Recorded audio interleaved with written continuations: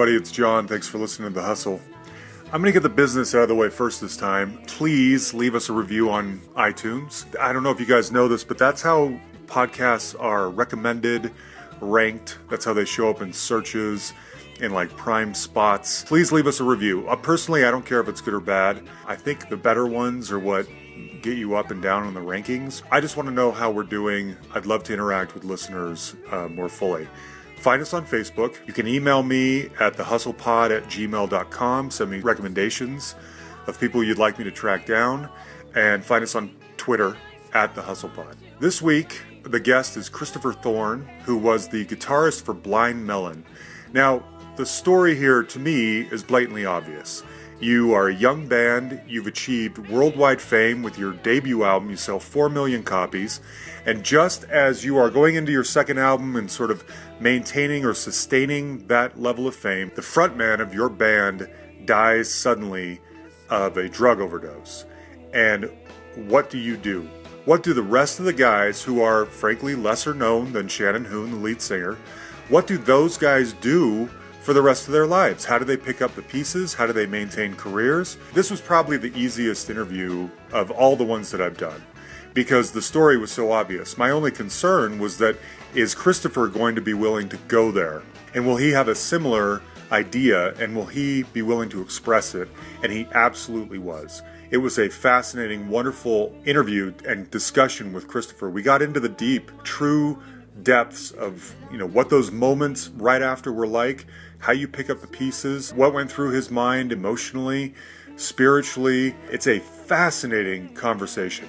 And he's now putting together a new band that is amazing. They sound nothing like Blind Melon, but they are amazing. And they're on the cusp of coming out with their first album, making a big splash. It's really, really, really interesting. This is also our first listener request. As I've said, I encourage you guys to send me suggestions of people you want me to look up. A listener named Shannon Lessinger recommended Blind Melon to me. In fact, other people had too, but Shannon was the loudest. And I thought, that is a perfect idea. That is a great, great story. So I just want you to know that we listen to you and we go out and try and find these people. Christopher called me from his home in LA.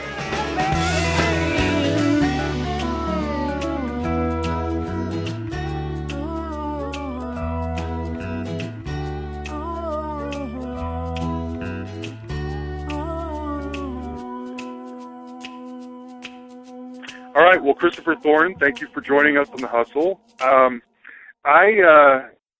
got turned on to you guys. I always kick this off with how I got turned on or a story or an anecdote. And I got turned on to you guys pretty much when everyone else did.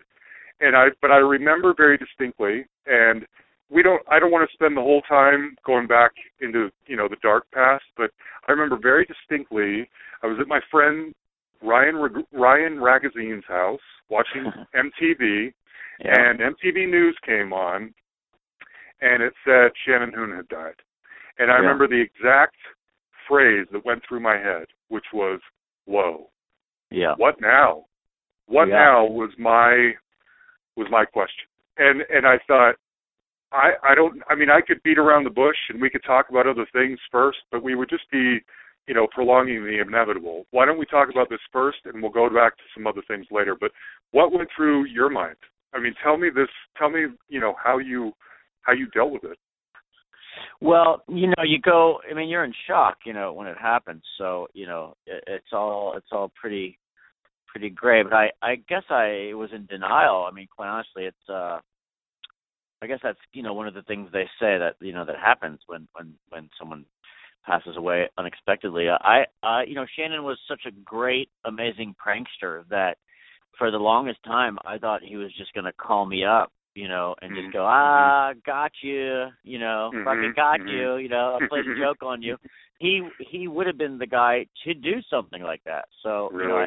And even though I, saw him laying in front of me dead, I still had a hard time processing, that he truly was gone. Like I just was in denial for a long time. And you go through all these phases, when someone like that passes away, like you're just super bummed and super sad, and then you're in denial, and then at a certain point, then you get fucking mad, and then you just get mad at him, like, man, You know, you just get pissed off that it happened, and you kind of flip flop between, you know, super mad, super sad. You know, it's all kind of wrapped up into one thing for quite some time, really. You know, it's not something you ever really get over. You just kind of learn to process some of it. You know. Right.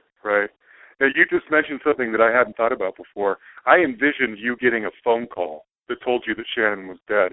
But did he die right in front of you? Were you present? No. Tell me about that moment.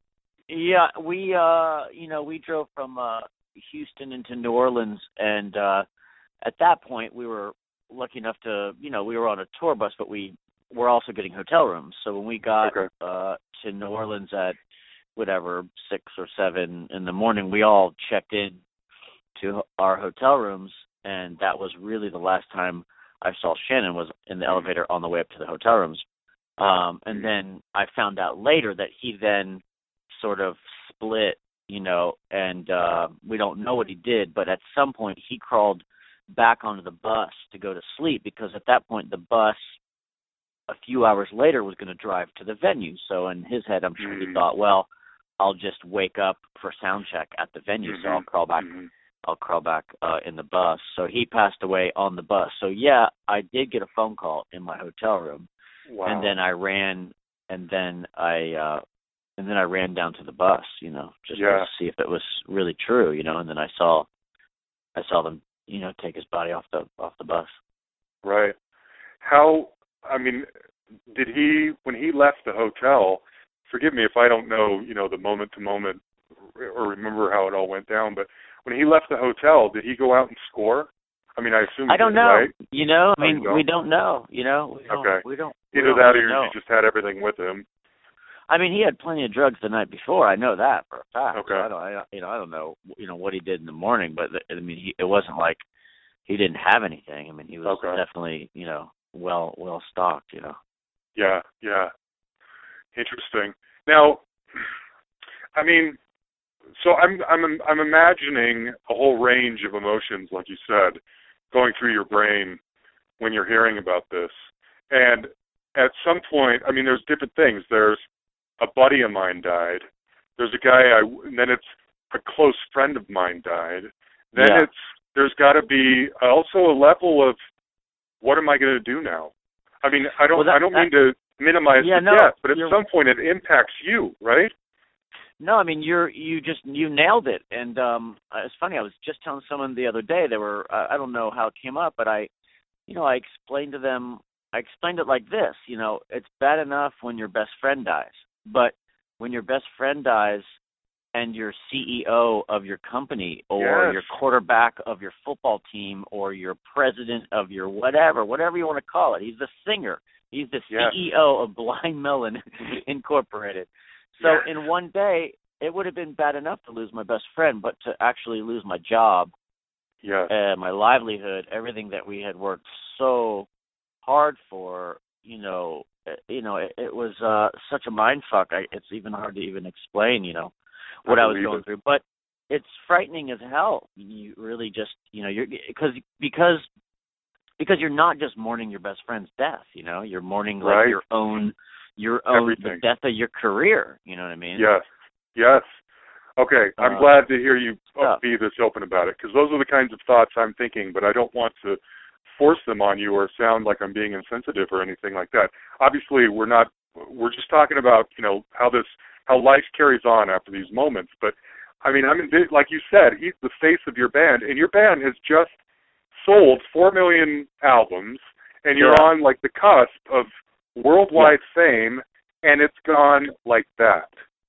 Yeah, and that's the part. I assume, you tell me, what's the other side of this incident? What's that look like? Well, it took a while to recover. It's just hard. You basically you fucking start over again. You know what I mean? And you're just like, holy cow, I can't believe I'm starting over again. But you don't really think about that. For the longest time, you're just fucking sad that your best friend's gone, and he was so. He was so fun to be around. Don't get me wrong; it was crazy and insane, and there was a lot of it was super tough and dysfunctional and all the cliche bullshit things that go along with being in a rock and roll band were 100% true with us. We lived, it's the cliche rock and roll story, isn't it? Complete with, the OD at the end of the story. Really so, but, for the longest time, I was paralyzed, I just didn't know what the fuck to do. I remember just kind of not being able to get out of bed for quite some time and just literally being paralyzed. And then at some point you just go, well, okay, it looks like I'm starting over again, and then you piece it together. But, we were lucky enough that we had made, a bit of bread at that point, and, so we weren't broke, but you do wonder, how long that, that will last. And well, yeah, right? I mean, your lifeline's gone in a way, Totally. Who knows and then when I just missed it. I mean, even without the financial, aspect of it, you're just living this it's really the most privileged life ever. I mean, it's incredible. It's like every boyhood dream. You're opening for the Stones and opening for Neil Young, and you're on the cover of Rolling Stone, and blah blah blah. Like every amazing boyhood dream I had came true, and then it literally ended in one phone call. So it's quite a lot to wrap your head around. And the truth is this. I said this to somebody recently too. I said, the crazy part is all this happens. So much happens in 4 or 5 years. The whole career happens in 4 or 5 years. So when Shannon died, I'm still trying to figure out how the success happened. Like my head's still spinning from the last 2 years of like being able. Shit was happening so fast to us. I wasn't even able to process like all these crazy, amazing things that were happening because they were happening so fast. So like I hadn't really sat down and gone like, oh shit, wow, it happened, or like, you know what I mean? Like you don't really, you're not taking it in because you're so busy. You're on to the next tour. You're writing songs for the next record. So then when it ends, not only am I dealing with the fact that he's gone and I just miss him, then like I'm starting to go like, holy shit, what just happened to me? Like I think I was in a band that did really well. Like it all feels like a fucking dream at that point. Oh yeah. It's well, surreal. And probably even now. I mean, you've been soldiering on for 20 years since then, and I mean, I imagine you've had a lot of musical experiences in your life, but this thing is still a flashpoint, like this 4-year, out of nowhere flash of fame that had no precedent and had no, what is the antecedent, whatever, you know what I'm saying? It's like this one glitch in on the EKG. That is nuts. That is nuts, man. That's crazy. So, now if you don't mind me asking, talk to me about the drugs. I mean, I know that he obviously had major problems that led to his death, but how bad is the drug problem in the band? Are you guys, is everyone else kind of relatively clean and you're able to kind of like, hey man, snap out of this, or is everyone, poorly functioning? I wouldn't say everybody, but I would say almost everybody in the band is experimenting and using drugs, using drugs to create records, using drugs for fun, like all the above. Sure. We're 20-year-old kids, and it just happened for us, and we're semi-rich and semi-famous, and we're immortal, right? When you're 20, you're fucking immortal, aren't you? Totally. Nobody dies, you don't know anybody who's died, So we were stupidly, living in that dream, in that world, and then reality hit us. But it's unfair for people to think that Shannon was the only person that was, going down that path. I mean, he was the master of ceremonies, and he was definitely the king when it came to, that world and doing drugs and all that. But we were all, for the most part, most of us were, that's kind of how you hung out with Shannon, quite honestly. I mean, I wrote every song. I mean, every song I ever wrote was, us doing drugs and staying up till sunrise, and that's how all those songs got written. So we were all a part of it. You know what I mean? It's like we're all guilty. We're all guilty, and we're all, guilty for not stopping it.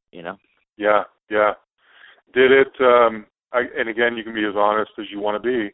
Did it scare you straight at all, or what's your history with drugs since then? Yeah, no, I did. Yeah, for sure. Yeah, it scared the hell out of us. It was definitely a wake up call. You know, it was definitely a wake up call. I think for most of us, it was like, oh, whoa, wow, okay, yeah, reality. It's and you realize you're not immortal, and you know, it can just all go away. Now that's interesting because I mean, I don't know. You were saying how difficult it was to even get out of bed after this time. I mean, did you go through a period of depression? I mean, was there a period? And you know, so often, especially to drug users, that's the time to use is during your, you know, dark, clouded soul hour of the soul in depression. I mean, so how are you dealing with that? Well, drugs weren't like that for me, quite honestly. I mean, the drugs that we were doing, you know, we were doing them. I mean, it sounds funny, but we were doing them in like it was about we were celebrating and writing songs and being creative on drugs. Like we weren't using, or at least I personally was not using those drugs because I was sad. You know, for me, I didn't want to do drugs when I was sad because it just was kind of a bum out. You know what I mean? Like, things were going so great for us, and you know, it was just a part of the party. You know what I mean? So I mean, at least that's what I'm telling myself. You know, but after Shannon passed away, I had no interest in doing drugs. I was like, fuck that. You know, that just ruined my life. So I was not. I didn't go down that path. You know, I just was paralyzed. I couldn't get to work. You know. Sure. Cool. Now, so what? Now you say couldn't get to work. So what does work become after this? What are your options? I mean, does a business manager come to you and say, here are your options. We can carry on with a different singer, which I think was something you guys considered or looked into. What are you being faced with as options right here? You're exactly right. Your business manager comes to you and he says, you know, if you get a new singer, Capitol owes you whatever it is, you know, $1 million for the next record to go make a record, you know. So like it's all at that point, it's just all about money because all of those guys are getting paid. You know what I mean? All those guys are bummed too. You know what I mean? We're like, we're one of cash cows for them. So they're trying to get us to take the money, whether it's good or not, just to continue. I mean, I also believe that they wanted us, you know, to continue and to have success, but I also know that everybody was, you know, getting paid too. So, but that never really, you know, at that point we all had some money, so we were like, that wasn't the reason to continue on. I think the reason to continue on was because we didn't fucking know anything else. You know what I mean? Like, I remember the 2 days after Shannon died, it was like, okay, we're going to keep the band together. We'll get a singer. But honestly, my heart was not in it, even though I agreed at that point to do it. I was done.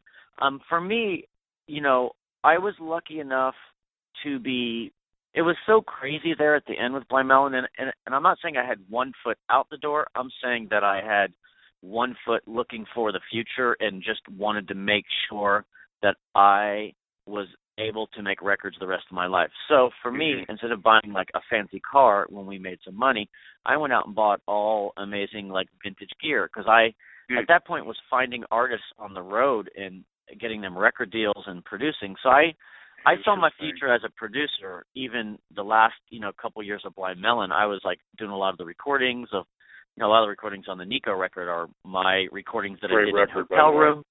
Yeah. Thank you. So, you know, I did have a plan, you know what I mean? I didn't know that I'd be doing my plan that soon, but but in my head I knew that Blind Melon at one point would end, and I knew that I loved making records. So the first check I got, I bought gear that guaranteed me, if for nothing else, I can stay in my basement and make records. And honestly, in hindsight, it was the best thing I ever did. It was the smartest thing I ever did. It was the best investment I ever made. So when I finally got out of bed, I met this girl named Amy Correa. I met her at a club called Chenet in New York City.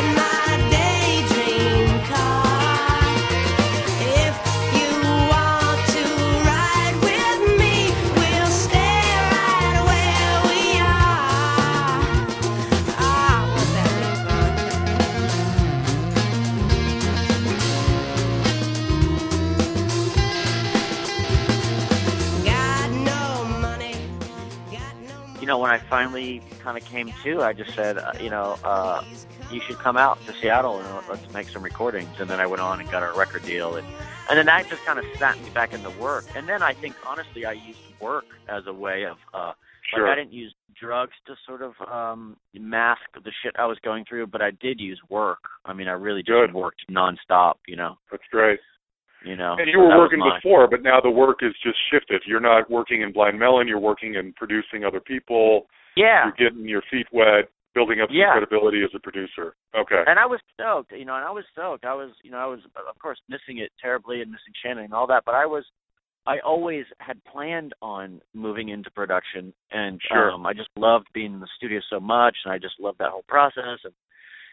And then I just moved into that, and I was really lucky because I was still the guy from Blind Melon, so people were answering my phone calls, you know what I mean? Yeah. So when I said I have a great artist that I just found and I did these demos for, I was able to get anybody on the phone, and I was able to go to their office and play them, stuff that I was working on, and that really worked to my benefit. I was really lucky. I felt really lucky, Sure.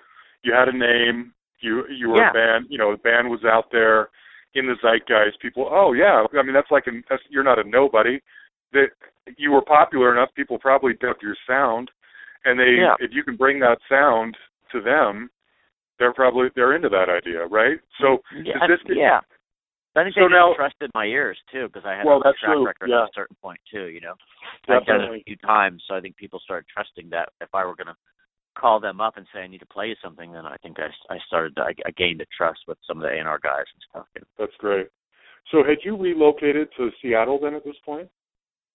Well, I moved to Seattle right after we made the very first Blind Melon record. I moved up there, and then I stayed there, when Shannon passed away. I was still there. Shannon passed away in 95, and I stayed until 2000.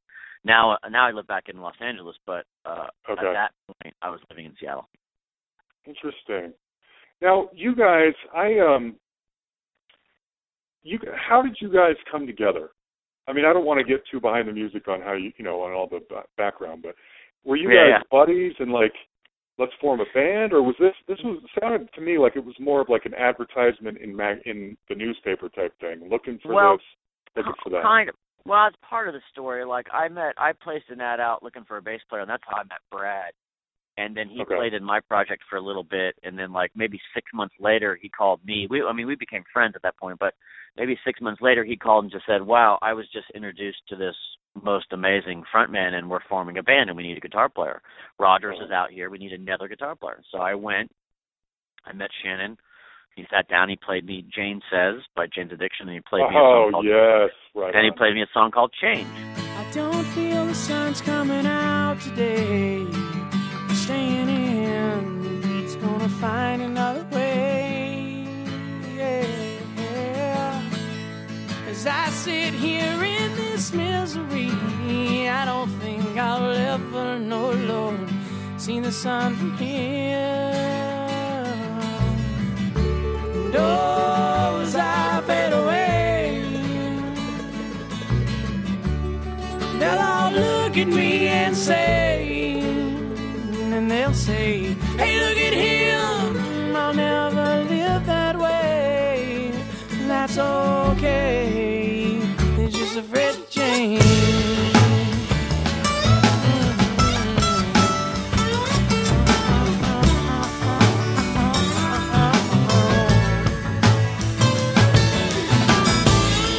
When you feel life ain't worth living, you got to stand up and take a look around.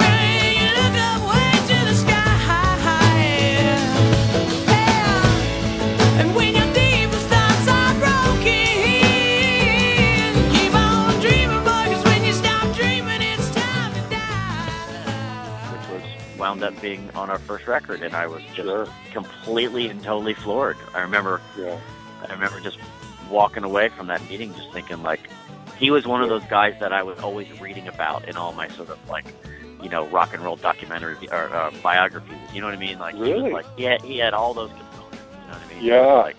It was all of them wrapped. He was Jim Morrison and he was Mick and Keith all wrapped up and Axl. I mean, he was all of them. You know what I mean? Yeah, all that frontman charisma, you felt it and you thought, this is where I want to be? Oh, hell yeah. Oh, hell wow.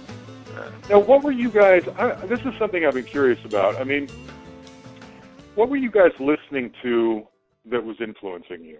I mean, you know, obviously the thing, I don't necessarily consider you grunge, but you happen to come into, you know, you became famous around the same time as everyone else from the grunge era. Those guys, it's pretty clear, they came in, they took bands like the Replacements and Husker Du and the Smithereens and turned up the distortion, you know what I'm saying? And but I'm wondering what were you guys listening to? Were you listening to your older brother's Grateful Dead records? What were you listening to that created this sound? Because the 80s, which was right behind you, doesn't have a lot of this folky stuff. Not that you're folky, but you know what I'm saying. Yeah, no, totally. You're right. We didn't come from the grunge thing. I mean, we really had no place in that world, although we're lumped in just because of the time frames, because it's the 90s, you know. So, but yeah, you know, we were listening to more classic, you know, rock bands or you know, Zeppelin and the Beatles, and yes, the Grateful Dead and the Allman Brothers Band and Traffic and you know, Blind Faith and you know, all, like, you know, we were, you know, Glenn when Glenn joined the band, he was really instrumental in almost like kind of schooling us on great records, you know what I mean? Like he was he's quite like a historian, and he was really turning us on to these records that really, I would say, really influenced the band. I mean, Glenn had a lot to do with that sound. One, nobody plays like Glenn, so he immediately changed our sound, and then just the fact that he was kind of turning us on to all these like great records, you know, that kind of helped. But I remember we were listening to a lot of Allman Brothers.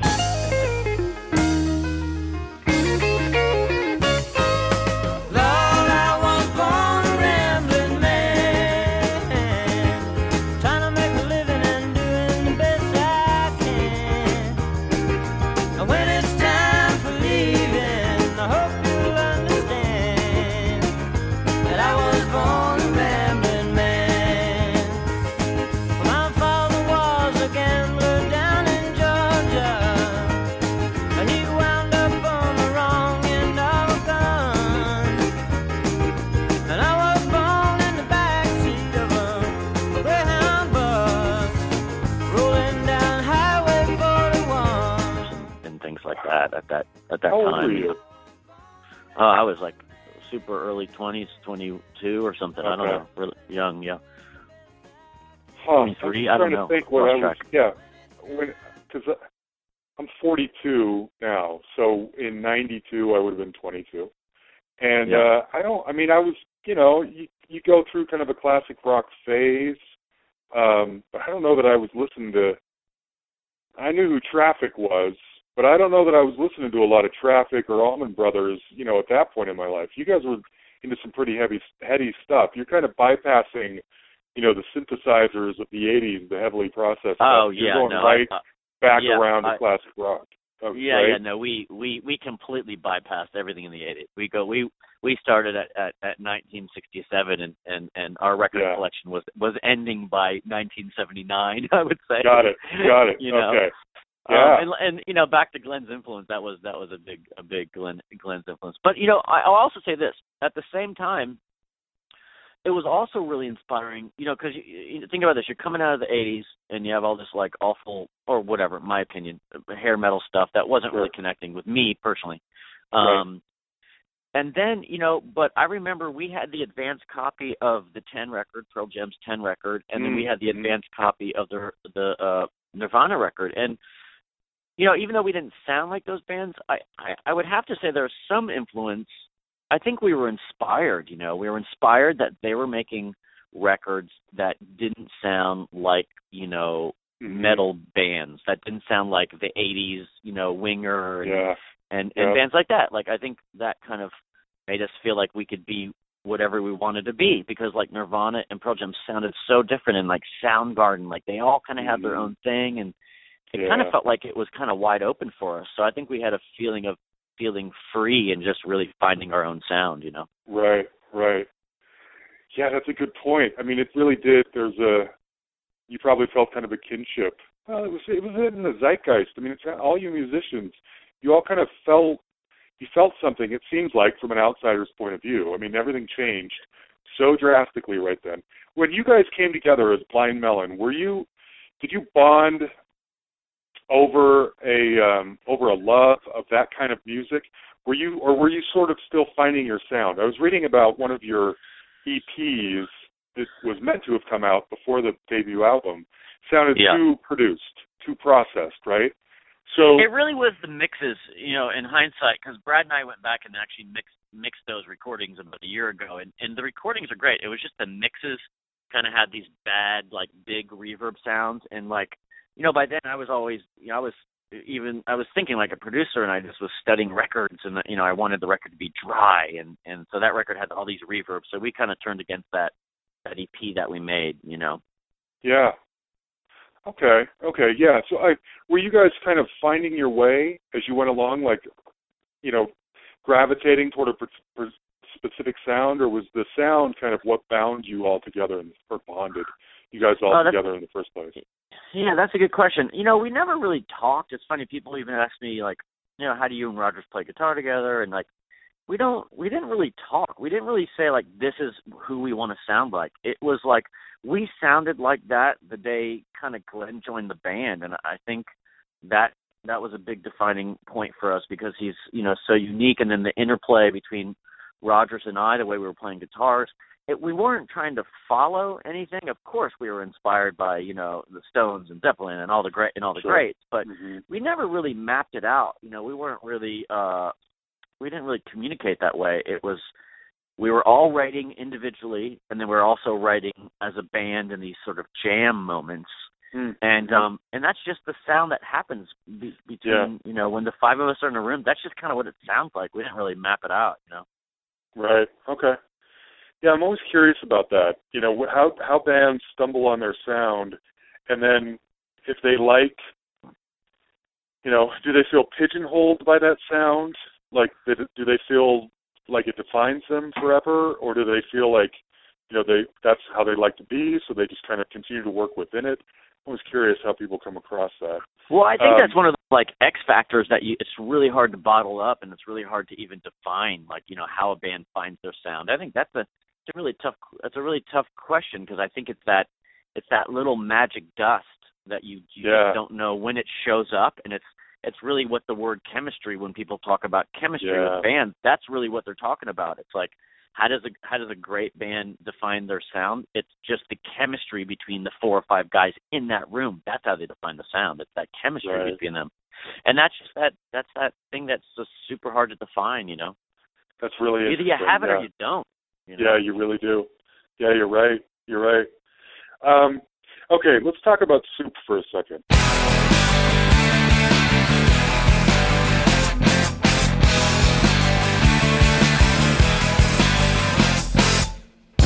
Is this the place that I want to be? Is it you I want to see? Holding on, hold it high, show me everything. And you're leaving now. Yeah, you're leaving now. You're leaving me with a hated identity. But I keep on coming in. I'm standing in this state. Oh, and I'm never really sure if you'll take what I'm saying the right way. But I'm not a polarized rebel pocket blade is as discreet as I can muster up to be. Because the Cadillac is sitting in the back, and it isn't me. Oh, no, it isn't me. I'm all at home in my galaxy. Oh, yeah. That album was different, I mean, it still sounded like Blind Melon, but it was kind of more on the fringe. It had a different sound, different vibe altogether. Sure. And when it first came out, it didn't do that great. You know what I'm saying?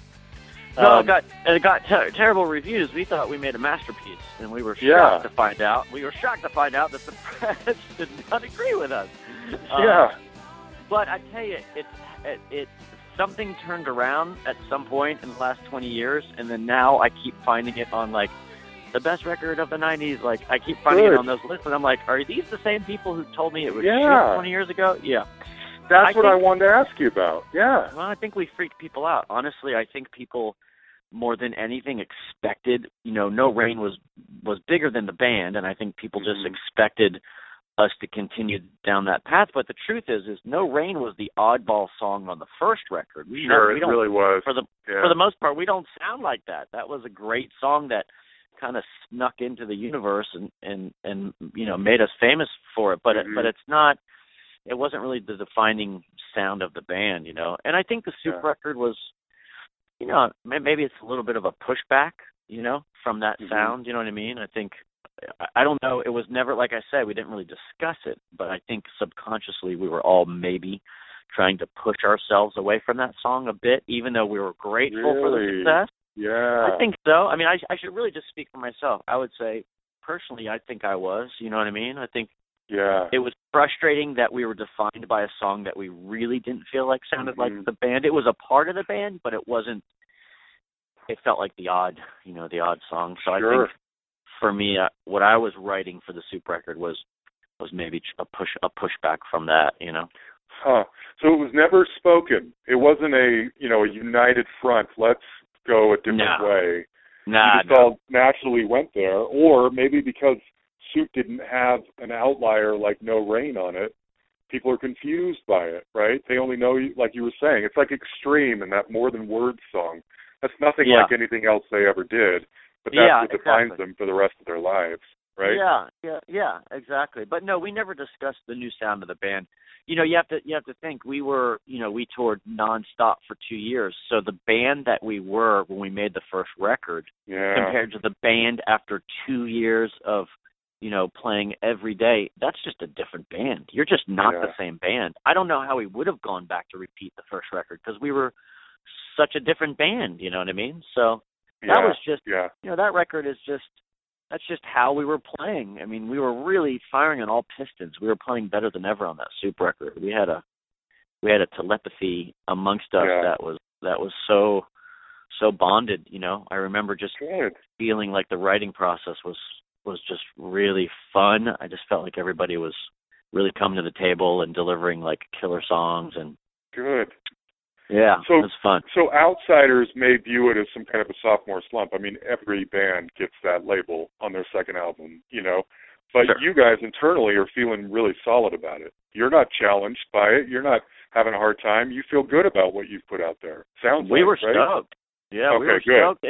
And the one thing that I would say was an influence for me personally is I remember sitting in the back of the bus and, we were on Capitol and Radiohead was on Capitol and, Pablo Honey, we were like, oh, okay, cool. They were like our label mates and we loved Creep and it was all cool. But I remember when the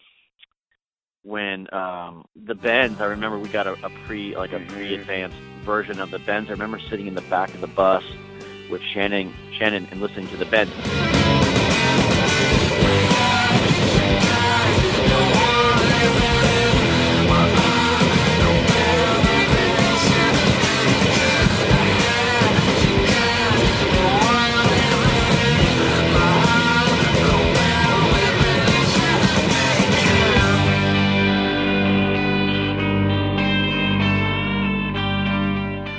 This is before we made our Soup record, and I remember just thinking like, holy fucking shit, did they ever raise the bar? You know what I mean? I remember almost being pissed. You're talking about the band that used to be Pablo Honey, and then you put on the Bends, and you're like, what are they taking? We need some of that. You know what I mean? And for me, I won't speak for the band, but I just remember that moment with Shannon in the back of the bus. Like somebody from Capitol was like, oh, here's the new Radiohead record, and we put it on. We were like, God damn it. You know what I mean? Like, I was like, man, did they raise the bar? So for me, I would say that Soup record was not inspired, but I would say that record definitely was pushing me to, just think outside the box or just to be freer, I guess, to not have to follow what you just did, Yeah, good. By the way, the Bends is still my favorite Radiohead album. I mean, it's incredible. I appreciate and respect their experimentations, and sometimes they nail it, but the Bends, to me, just track for track, Oh, man. That's every where song, they nailed it to me. That's no, what I it's think. a 10. Yeah, it's a fucking 10. Every song is a 10. You know? Yeah, So, agreed. yeah. Okay, so, but I'm curious if you, I mean, this is maybe a hard question to answer. It's a hard one to ask. Where do you think you guys would have ended up? You know, what would your third album have sounded? You know what? That's actually not the right question. What do you think the reception of your third or fourth albums would have been? What do you think the perception in the marketplace toward Blind Melon would have been on the third or fourth album? You know what I mean? Well, I do know what you mean, and of course I've thought about it. I'm positive, you know, as positive as I could be without it actually happening. I feel like we were going to have, you know, some, you know, sales-wise, that record was just not going to happen. We knew that right away when it got just terrible reviews. But I believe that we were writing so much at that point, and I was hearing a bunch of songs that were floating around. I really believe that we would have maybe been humbled and maybe reeled it back in a little bit, and maybe would have, you know, had the thought of like making sure we had singles. Let me tell you something. At that point, you know, it's the grunge days. We just made a ton of money. We're super successful. Someone says to you, like, hey, you should do an edit on that song because we can get it on the radio. And we're like 20-year-old punks. We're like, fuck you, record company. No way, it's not changing anything. So maybe I'd like to think that we would have grown up a little bit a couple years later, and we would have been humbled, and maybe we would have said, like, hey, you know what, let's write 20 more songs just to make sure we have some songs that, you know, that maybe will make our lives easier. Maybe we would have thought that. I'd like to think that that's probably what would have happened. I heard some songs, you know, that Shannon was writing right at the end, you know, and I, you know, and I hear those songs and I think, wow, those are going to make a great third record, you know. Yeah. And that never really happened for us. I mean, we made the Nico record.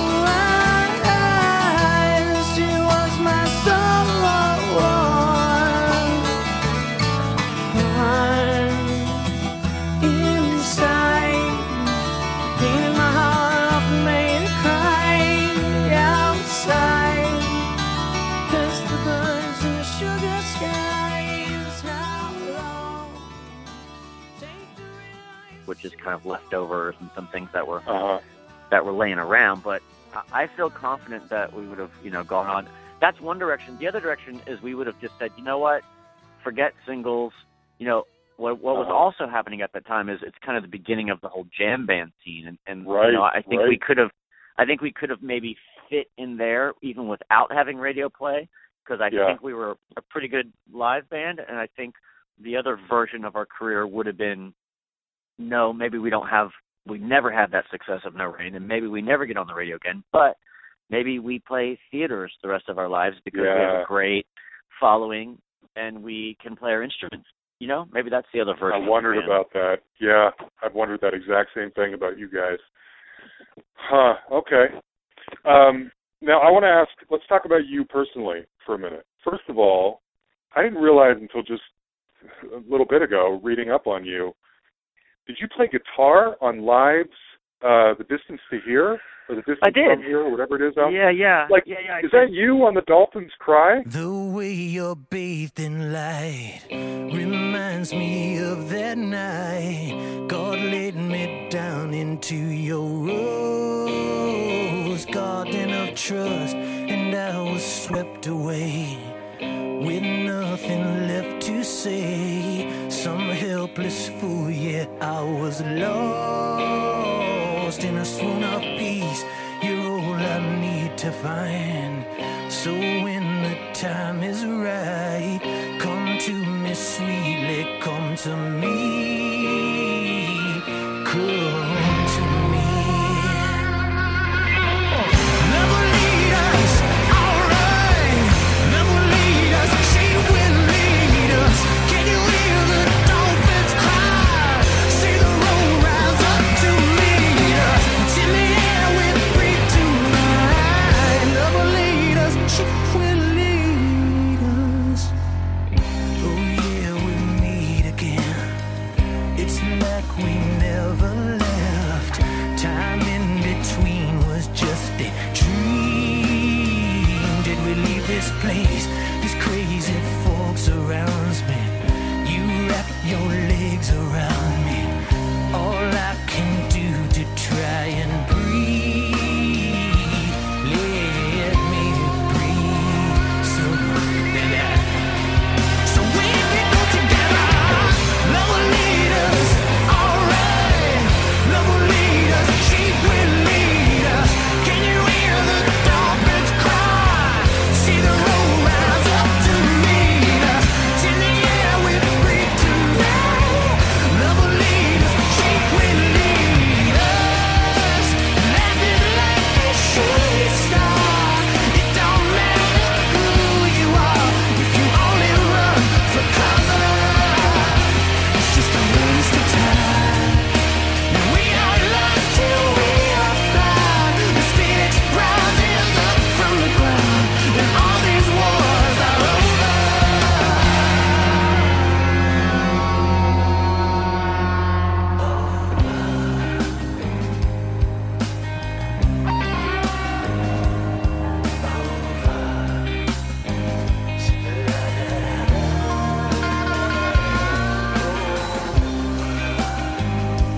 Come to me. Come to me.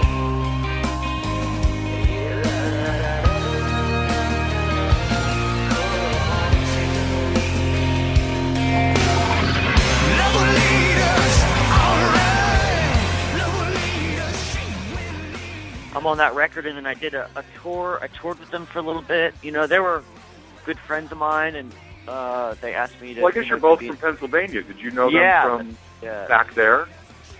I didn't know them from when I lived in Pennsylvania, but check this out. Blind Melon, Live, PIL, and Big Audio Dynamite did a tour in like 91, 92. And the Yeah. first day of the tour is a 120-minute tour. The first day of the tour, I show up, and those guys are like, "Hey, we hear you're from York. We're from York." And I was like, "Really?" And No then way. we became friends at that point, but I didn't know them when I lived in Pennsylvania back in the day. But so they were friends, and they decided that they wanted Ed to be more of a front man, and they asked me to, kind of join the band and make that record with them, and I did some touring with them, and I had a great experience. They were really awesome to me, and for me, I just wanted to do my own project, so I didn't stay with the band because I was always, writing my own songs, and and I just come out of the Blind Melon world, and that was, I was a part of that, and it was hard for me to just be a side man at that point. I had a hard time with that transition. I was so used to making decisions and being a part of the art, Right. But anyway, I had a great experience. Those guys were awesome to me, and it was really fun. Wow, that's wild. So you could have potentially, if you had decided to kind of suck it up, been a permanent member of Live after. Yeah, I think so. Wow. Yeah, I mean that's Wow. what they were offering me. They said we want you to be in the band. That was on the table. That's crazy. Do you? Are you happy with the trajectory your career went? I mean, it sounds like you were prepared to get into production, and it happened sooner than you wanted, but you've succeeded at it, right? You've built a career out of that. Yeah, super happy. I mean, that's where I was headed anyway. I just jumped into it, maybe a few years before I thought I was going to, but I was, I love making records, and I feel like I feel so privileged and lucky that I wake up every day and I go out in my studio and I make records. That's a dream. That's a dream, It's mind-blowing. like mind-blowing. I have to pinch myself every day. I'm like, oh my God, I get to get up at noon, go out to my studio. You know what I mean? I got it pretty good, man. I'm around incredible people and incredible musicians, and I wake up and I get to make art every day. I mean, I'm the luckiest motherfucker out there, man. I'm not complaining. You are. I had a good run with Blind Melon, and but I was really lucky enough to continue working in the music business, and it's the only thing that I know at this point. It's all I've done, And you can be as specific about this or as vague as you want, but do you continue to, let's say you didn't do anything else, could you live off Blind Melon money? You know what I'm saying? Like, do you have a co-write on No Rain? I assume you do. Yeah, no, we all wrote songs, so we all have writer credits on that. On the record. I mean, some more than others. You know what I mean, depending on what kind of what you brought in. But honestly, if I lived in a small town, I would. I wouldn't. I would probably coast on the money. We're really lucky those records still sell. I mean, knock on wood. I mean, I never imagined anybody would even be talking to me about a record I made 20 years ago. But for some reason, as a matter of fact, in the past 10 years, it's like we've kind of seen sales go up in a weird way. I think the records are getting passed down from older brother to younger brother or younger sister. I don't know, honestly. I just know that we never sold our publishing, so we own our publishing, and that was probably the single most important thing we ever did, really. Yeah. So that is great. Yeah. So you smart decision. How do you? So do you make your living now primarily? You get your Blind Melon residuals. Do you guys still? I think you still play occasionally, right? I don't know. We do. What's the state of Blind Melon these days? We play like a half a dozen shows a year. We usually try to pick a fun country to go to, and then we go, and it's just a way for us to get back together. And I feel an obligation. It sounds so cheesy to say, but I feel an obligation to go out and play those songs. One, sure. For me, it's like my way to connect with Shannon when I play those songs. So to me, it's agreed. like I'm getting together with my old friends, including Shannon, for that night to hear his words. And to be around my guys that I made those records with, it's really fun. We have a good time. It's really fun. Yeah. Everyone's real busy. Like I have a new project, and Rogers is an attorney, and Glenn's busy, Brad's busy. But it's still important for us to go out there and do it. And it feels like people still care. We go to South America, and we do really well in certain places, and so we want to keep the name alive. Yeah, for sure. I was listening to For My Friends today.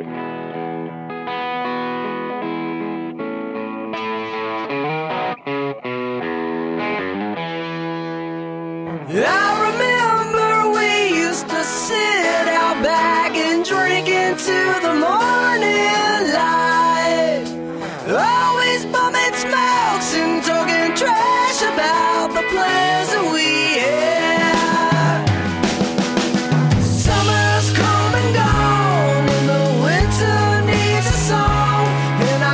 To keep moving along in a ride that I have in my head, the ride that I have in my head.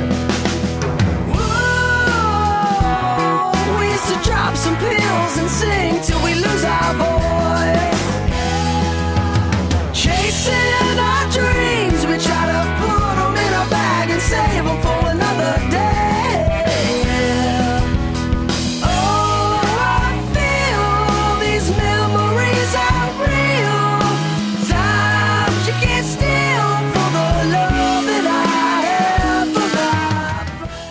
Listening to it today to kind of gear up.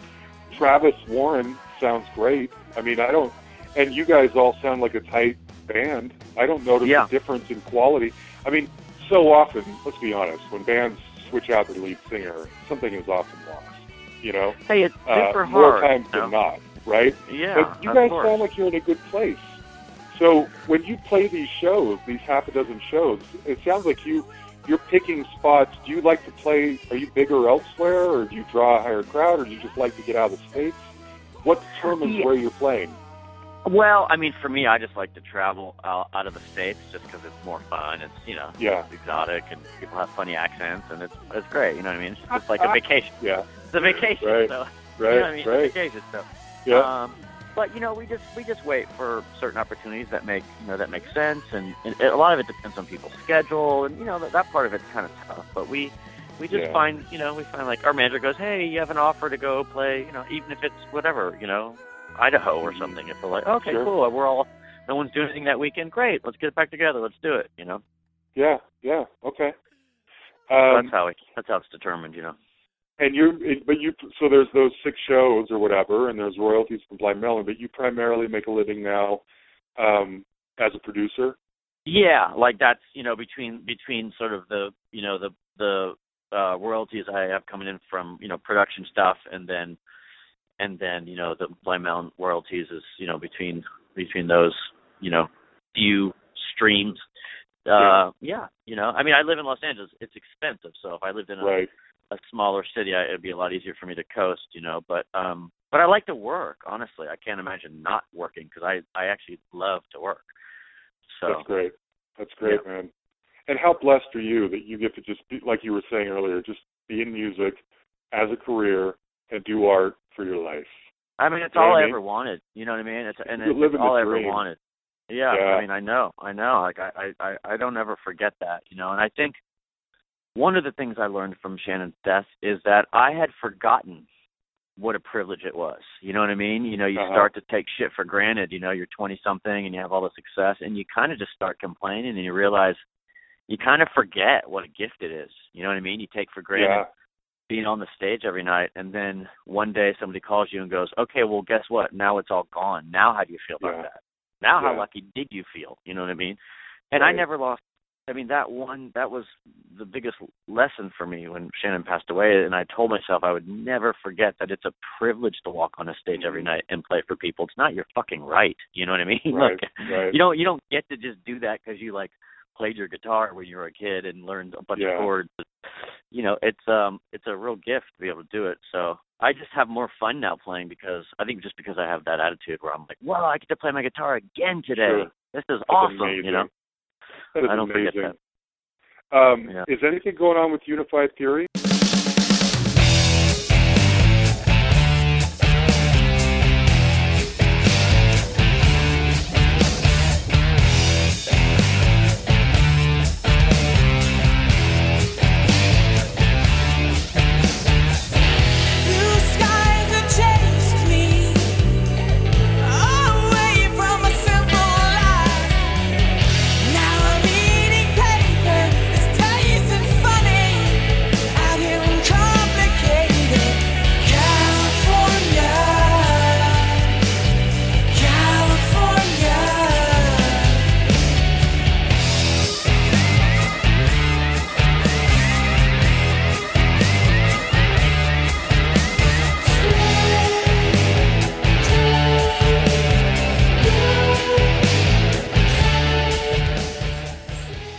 There was talk of Blind Melon getting back together and with a new singer, and for me, it just never felt right. We were getting boxes and boxes of cassette tapes, and honestly, I never listened to one, because honestly, it felt like my heart was breaking every time I opened up a box. I just couldn't do it. So for me, what felt better is for me to just start from scratch, find a new singer, reform a band, and start over again. That felt more right to me as an artist compared to going for the money grab, like the accountant's telling us. Instead of just getting a new singer and continuing as Blind Melon. For me, I just wanted to make some great art. So I formed a band. I met this amazing singer named Chris Shin in Los Angeles. I actually moved back to Los Angeles just to find a singer. So I was living... Oh, really? Yeah, I was living down here and just going out every night and having a million meetings and just... Right. asking people who the next amazing singer was, I met Chris, and then we started Unified Theory, and we had a good run. We got signed to Universal, and it was a real bad time in the music business. It was right when the whole thing started imploding, and like, you know, everybody's kind of like, companies are going under and getting swallowed up, and there was such a fear at that point in the business. But we got signed to Universal, which was cool, and we toured, and we didn't sell a lot of records, but we had great shows. We were doing pretty good business touring. It was a great touring band, and yeah, it's fun. We had a good time. It actually felt good to start over. You know what I mean? I bet it did. It was fun, you know. Is that pretty much shelved, or would that ever come back, or is it just kind of, it was what it was and it's over with now? I think it's funny. I was just talking to Christian today, as a matter of fact. We were talking about maybe working together on just some, not as Unified Theory, but he's getting ready to make a solo record, and he was like, hey, you should come and help, blah blah blah. So, so no, I don't think Unified Theory would get back. I mean, quite honestly, I just started, a new project, and for me, I hate to even hear musicians say this, but for me, I'm just going to go ahead and say it. I'm going to say it's the truth. For me, I feel like I've made the best record I've made now since my Soup record. I mean, this is the first record I've made that I really, truly, honestly, in my heart, feel like this is the best work that I've done since the Soup record. And I've made a lot of great records. It's no disrespect to all the other records I made. I'm just saying, for me, this one just feels like who I want to be right now. So yeah, I'm excited about my own project, and we're, getting ready to launch it. We have a finished record, and so it's hard for me to think about, going back to Unified Theory and things like that when I'm excited by a new project, What can you give me any details about the new project? Yeah, I can. It's called it's called Sonny Boy Thorn.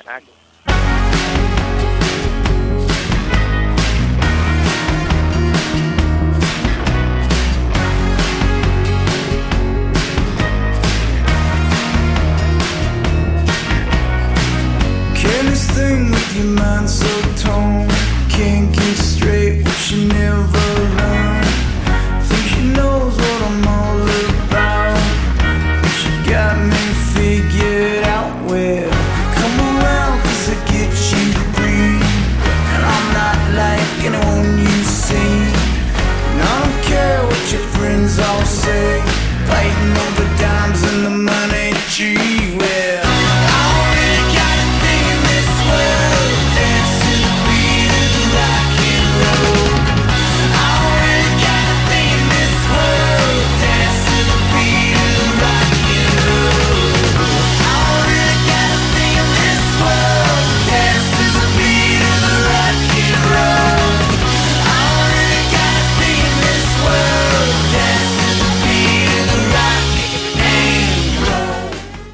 Well, we have like all of our social. We have all that stuff, like SonnyBoyThorn.com is up, and we're actually giving away we're giving away some free songs. And I'll actually email you the link when we get off the phone. I would love it. And we just played our very first. We were playing some private shows. We were playing the Speakeasy at like 4 a.m. The first few shows we did, just to kind of stay off the radar. But we just started playing our first public shows. It's been really fun. I'm really excited. It's the first record that made me want to kind of go tour the world again, really. Yeah. How did this Sonny Boy Thorn, that's what it's called? Yep. How did you guys come together? Are you guys from other bands? How did this happen? Well, this happened, I was in AWOL Nation at the time.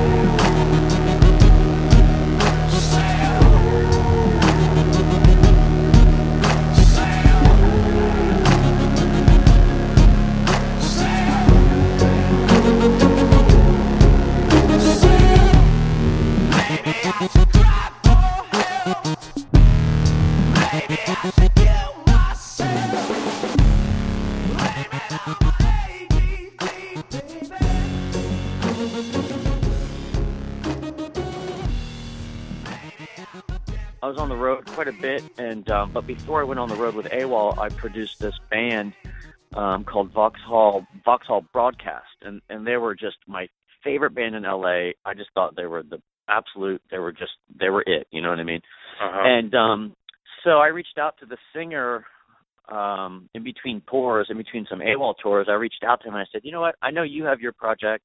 You're in Vauxhall. I'm doing the AWOL thing now. But on our time off, let's like hang out and write songs. I want to do like another project because AWOL, Aaron writes all those songs, and I just felt like I wasn't being creative, and I wanted to, I wanted to start from scratch again. Really, I wanted to start something. You know, I wanted to be a part of something from the ground up. So Davey and I started writing in between tours, and then around the same time, I left AWOL and Vauxhall Broadcast ended. So we just started making it our priority. So we just really started digging in. And I was, around that same time, I was having sort of these like jam nights at my studio here in Silver Lake. And friends would come over, there would be some drinking, and people, we started making some noise. And then I started recording them. So it was sort of like the jams I was doing kind of molded into what Davey and I were doing. And so we just started inviting musicians over to play on some of these songs that Davey and I were working on.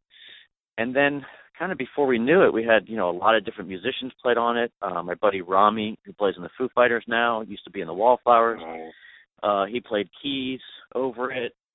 Matt Flynn, who is the drummer for Maroon 5, is my neighbor. So he would be, he was coming over in between his tours, playing drums. Glenn Graham was in town one weekend, and we cut like 3 or 4 songs with Glenn one night. Wow. There were all these kind of like loose, crazy party nights that we kind of did some recordings. Not all of them, but some of them. The ones that feel like a rock and roll party were actually a party going on at the studio that I just happened to capture. And then Jim Keltner, the legendary Jim Keltner, played drums.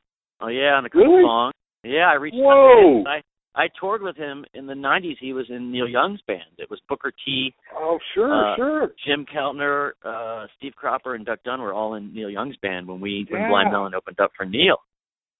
So somebody gave me Jim's number, and I just kind of cold called him and just said, I was kind of like, oh, I hope this guy doesn't hang up on me. So I was like, hey, it's Christopher. I used to be in Blind Melon. I toured with you. And as soon as I got done, and he was like, hey, how you doing? Oh, nice. We talked for like an hour. So he came over and played on a song called Ain't That the Deal, and then a couple other songs.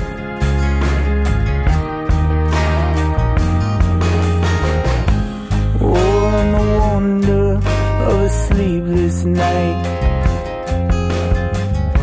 Oh, and then a dream it can occur. Keep holding out for something to happen right. Happening right now, are you sure? Yeah, in the morning when the rain came in, barely knew myself from before. All those times you wait without your fear, but all those others disappear. Oh, mama, ain't that the deal that a gambler made? Oh, right on. So yeah, it was great. Fun record. A lot of different people. I'm sure I'm even forgetting some other people that are that are on it. But the drummer from AWOL Nation played on a song or two, a couple songs. And it was really just about having friends come over and hanging out in the studio, you know, like making records how I imagined they made records in for me, like the golden period is sort of like, you know, the 70s, you know, when they were making records with these giant budgets and they had lots of time. Yes. You know, I get to live in that world because I own my own studio. So for me, I have lots of time to like make a record and make it what I want it to be. Yeah. Yeah. So. Oh, good for you, man. Well, what's the schedule on this? What's the timeline? Well, we literally just launched everything sort of in the social media world, and you know we have our Instagram and what Yeah. Twitter and blah blah blah, all Okay. that stuff. And we just started playing shows. We're doing the residency, and we're just starting to invite kind of business people down just to see who, Right. if we want to partner up with somebody. All that stuff is so different these days, and Sure. I'm always trying to figure out how to navigate through it. And we've been talking to some great managers, and we have a great manager right now. This girl named Rinda's been working with us, and she's done an incredible job. And so we're just trying to figure it out. But I know most important is I feel like I've made the best record I've made in 20 years, Yeah. and I just want to go out and play at this Awesome. point. That's great. So that's where my head is. Good for you, man. Good for you. Yeah. Well, look, we're coming up on an hour. Oh, what were you going to say? I was going to say I'll make sure I send you the link when we hang I would up. love that. I'd love it. Okay, we're coming up on an hour, but I want to hear some stories. And we spent enough time talking about the dark stuff. I want to hear the best stories. I want to hear the mind-blowing stories. When you got discovered, when you get your first big check, the most memorable show, interactions with your heroes. Give me a couple of the first most life-changing stories that pop in your mind when you think about that, that typhoon that was Blind Melon. I assume that's where most of your big stories come from. But you can tell me from whatever chapter of your life you want. But I want to hear some cool stories. That's such a big well. I don't even know where to begin. But there was, honestly, there was just, there's just so many of them. For starters, just opening up for your heroes was just, absolutely mind blowing. It sounds kind of funny, but I had such a moment. We opened up for Page and Plant, and Page is the reason why I play guitar. Page and Keith Richards, So for me, I remember literally standing on the side of the stage, and we just opened up for Page and Plant, and they're playing these songs that literally I feel like their songs changed the DNA in my body. I know that it had some major change when I heard Zeppelin 3 and all those records, but for some reason Zeppelin 3 was the first one that hit me so hard and made me go, this is what I want to do, this is who I want to be. And I remember having a moment on stage. Too. Oh man, so good. And they were playing a lot of that stuff on that board. I remember having a moment on the stage, and and I'm just I literally had tears in my eyes, just going is this really my fucking life? This is crazy, and then all my heroes. I love every time I met one of them, because I love when somebody like Robert Plant walks over and introduces himself as Robert Plant, as if you didn't know. I love, and we had that moment with everybody we opened up for, whether it was Ozzy, Ozzy stumbling over. I remember Ozzy coming into our dressing room and going, hi, I'm Ozzy, and we're like, we know who you are, and and this is weird. And then, it happened, with the Stones, those guys changed my life too. So we did a couple weeks with those guys, and those moments were just, they were beyond a boy's dream, quite honestly. It was I never dreamed about that stuff, you dream I hope I have a gold record is kind of as far as the dream goes. But when the dream goes so far beyond that, you kind of can't even process it for many years, I bet. Yeah. But Shannon was a lot of fun, and we, he made us laugh, so often, whether it was, when we opened up for, Guns N' Roses, we did a lot of touring with Guns N' Roses, playing stadiums, we're playing to 80,000 people, and, Shannon was such a good time. One day he decides, they had a little acoustic set in the middle of their big sort of rock show, and they kind of sat on couches. And every night during the tour, somebody would bring them a pizza, and that was just kind of part of the show. So one day, Shannon decided to walk out completely naked with some sort of crazy hat on and deliver the pizza. So just moments like that are just. There were so many of those. Shannon was always the one that wanted to make you laugh. Yeah. And just. Oh, right on. Where he's always doing, crazy stuff. And some of them are, when I look back at it, some of them are funny stories, and some of them are tragic. The night we played, we were opening up for Lenny Kravitz, and Shannon peed on the audience. That was, wow.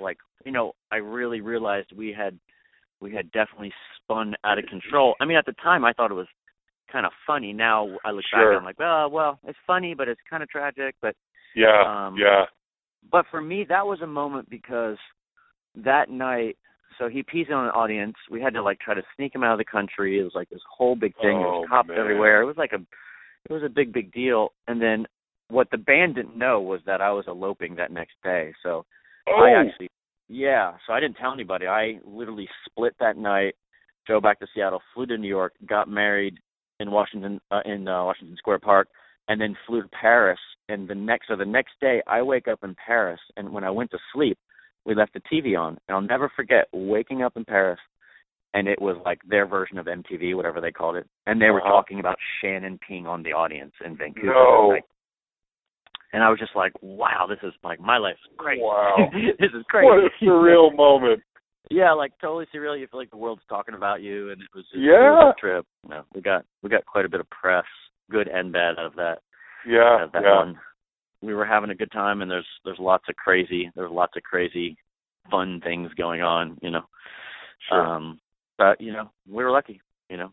Let me ask you this: what did you do to celebrate when you got discovered? When it seemed clear that you were now making a living full time and could support yourself as a musician? Yeah. What did you do? How'd you celebrate? Well, I bought a house. There you go. Wow. That was really, you know, that was one of the smartest things I did, you know, bought a house. Yeah. But you know, for us, you know, you go from being super, super broke to then having a bunch of money. You still think like a broke kid. So like you know, it's weird. Like we still lived like we were broke, even though like you say like, oh, you bought a house, you know, but I was still so afraid to spend anything that I wasn't like, we weren't driving around in fancy cars, you know. I drove actually like a baby blue Dodge Caravan when I was like on the cover of Rolling Stone, you know what I mean? Because I just didn't care about cars, you know. I like gear, so in a house, you know. But you know, I remember like a great celebration when we got our gold records, you know. That was a big night for us. You know, like when I moved to Los Angeles, you know, you talk about what your dream was. You know, my dream was to have a record deal. I just wanted a record deal, you know. I'm a kid from Pennsylvania. I'm moving to L.A. I just want a record deal, you know. I don't know anybody in Pennsylvania who has a record deal. It seems like a crazy dream, but I'm going for it. So I get a record deal, and then the only other dream I had after that was just to have a gold record, you know. I just wanted that. So, you know, the night that we celebrated and we had our, like, you know, double platinum, you know, records. They gave you, like, the gold and the platinum at the same time because it sold so fast at that point.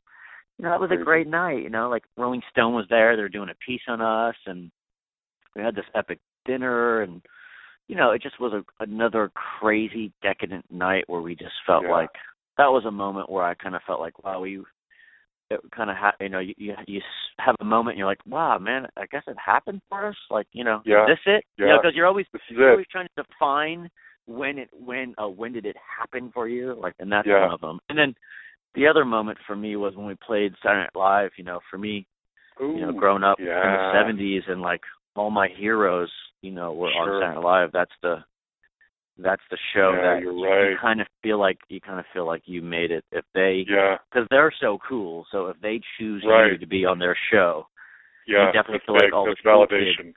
Yeah, you feel like all the cool kids want to hang out with you, you know. Cool. So I remember that being like a real moment for me is just doing Saturday Night Live and just, you know, just kind of being tripped out that I was there. And you hear that intro, that song you've heard, you know. You know what I mean? And like, you know, like Don Pardo and musical guest, like you hear Blind Melon. You hear that guy's voice, and you're like, whoa! Like I definitely am saying our name. Yeah. Crazy. You know? So that was another one of those sort of defining moments where you're like, whoa, this is cool. Life is great. Cool. Life is surreal. I remember saying that a lot during that period of time. Yeah, I bet. Well, look, I am super grateful. Thank you for talking to me, and I'm amazed. You're a good dude, and I'm really happy that you've had a great life since that, you know, the tragedy happened. But you've you've managed to create a great life for yourself and have like a great attitude about it. And yeah, I I just feel think lucky, that's so cool. I'm so happy Yeah. for you, man. Yeah, I thank really you so am. much. I appreciate you saying that. I just feel lucky. I try to never forget that, and that I like to work, and I just feel lucky, and that's all I know. You get to do what you love and get paid and make a life out of it. You know, Yeah, that's incredible. Pay your bills doing it. What else is there, right? I know. Yeah. It's incredible, and it's all because of Blind Melon. You know, I never would have had the future I have now without that spark that happened for me in Blind Melon. You know, I owe it all to Blind Melon. It all goes back to that. You know. That's amazing. Yeah. Well, good. Well, thank you for talking to me. I appreciate the fact that anybody still cares after all this time. So I'm always grateful to talk about the pain. I loved it. Thank you, Christopher, so much. Now I'm desperately in need. See, I got a lot of fiends around, and they're peeking through nothing new. There you have it, Christopher Thorn. Wasn't that interesting? I was so grateful that he was willing to go there with me and to help me tell that story. It is such a fascinating look that not many of us would ever know what those moments are like when, like he said, the CEO of your company dies suddenly. It is so sad, but I am so happy for Christopher. He's gone on to do great things, and I'm really proud of him. He was a great guy. All right, next week we have another big one. Next week we talk to Johnny Vatos, who is the drummer of Oingo Boingo. We find out what he's been doing ever since that band called it quits in 1995. And it's really interesting. I was a huge, and still am a huge, Oingo Boingo fan. I know there are millions others like me. I'm hoping that you guys will enjoy this one as well. Big thanks to Aaron Syrett for producing this podcast and all the rest. We couldn't do it without him. Please communicate with me however you want. Thanks for listening, folks. See, I haven't seen you smile in a little while. Haven't seen him smile in a